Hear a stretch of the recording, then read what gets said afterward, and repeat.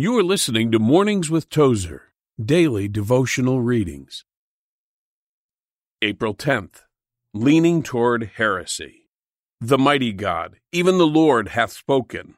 Thou thoughtest that I was altogether such an one as thyself. Psalm 50, 1 and 21.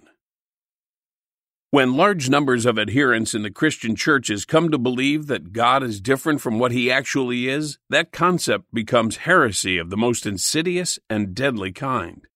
When the Christian church surrenders her once lofty concept of God and substitute for it ideas so low, so ignoble, as to be utterly unworthy, her situation is tragic indeed. Into the life and the practices of the church comes a whole new philosophy, and the sense of the divine presence and the majesty of God is no longer known. Although morality is no longer a popular word in our world, it is apparent that such low and unworthy concepts of God's person actually constitute a moral calamity for professed believers in great segments of Christianity. The records of both sacred and secular history show that low views of God will surely destroy the appeal of the Christian for all who hold them. To all sinners, Jesus said, "You must be born again from above."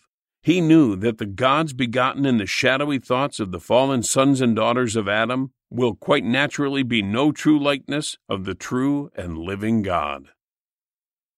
Dear Lord, prevent me from ever diminishing your greatness. I pray that you will reveal a glimpse of your mighty power to all those in the world who hold you in low esteem.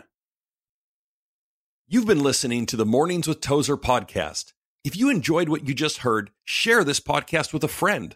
For more insights from A.W. Tozer, visit awtozer.com.